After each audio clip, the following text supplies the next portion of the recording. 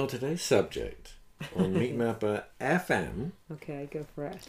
is about sleep. And sleep getting you better results. Now, Okay. I can distinctly remember the zombie mindset and Of what, sorry? when I was... this is me talking Okay, now. all right. When Tabitha was born Oh, you never know. and Sorry. the wandering around like zombies at work, you know, having had no sleep For about 18 months, yeah. for 18 months. Yes, our daughter is renowned for that. But sleep is when you're at work. Well, it's crucial. It's crucial because you get ratty. And I didn't mean you particularly. I meant you as in the general state.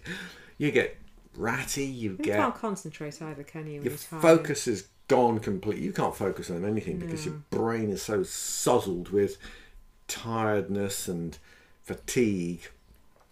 I don't know whether you, the listener, has had experience of a lack of sleep. So what is this article saying then? How can you gain Well, that sleep? that's a good point you mentioned. That there is an article that someone posted on Meet Mapper about how to get to sleep in, was it something seconds, 120 seconds or something stupid like that. And it's well worth a read. It's on Medium, but if you go to Meet Mapper, you can click on the link and go directly on there. And it's I'm not sure I could fall asleep in that quick a time, to be honest. I mean, my brain is not quiet. I'm not actually totally convinced that it's a real sleep, because obviously... Yeah, but that leads to sleep, I suppose. It's dropping off, isn't it, mainly? Yeah, but you don't get the real REM sleep necessary for your mind to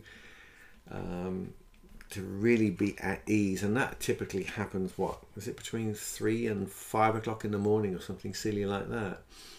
But anyway, it's worth looking at anyway. Given a choice of sleep or no sleep, it's definitely worth doing. It's on Meet Mapper FM.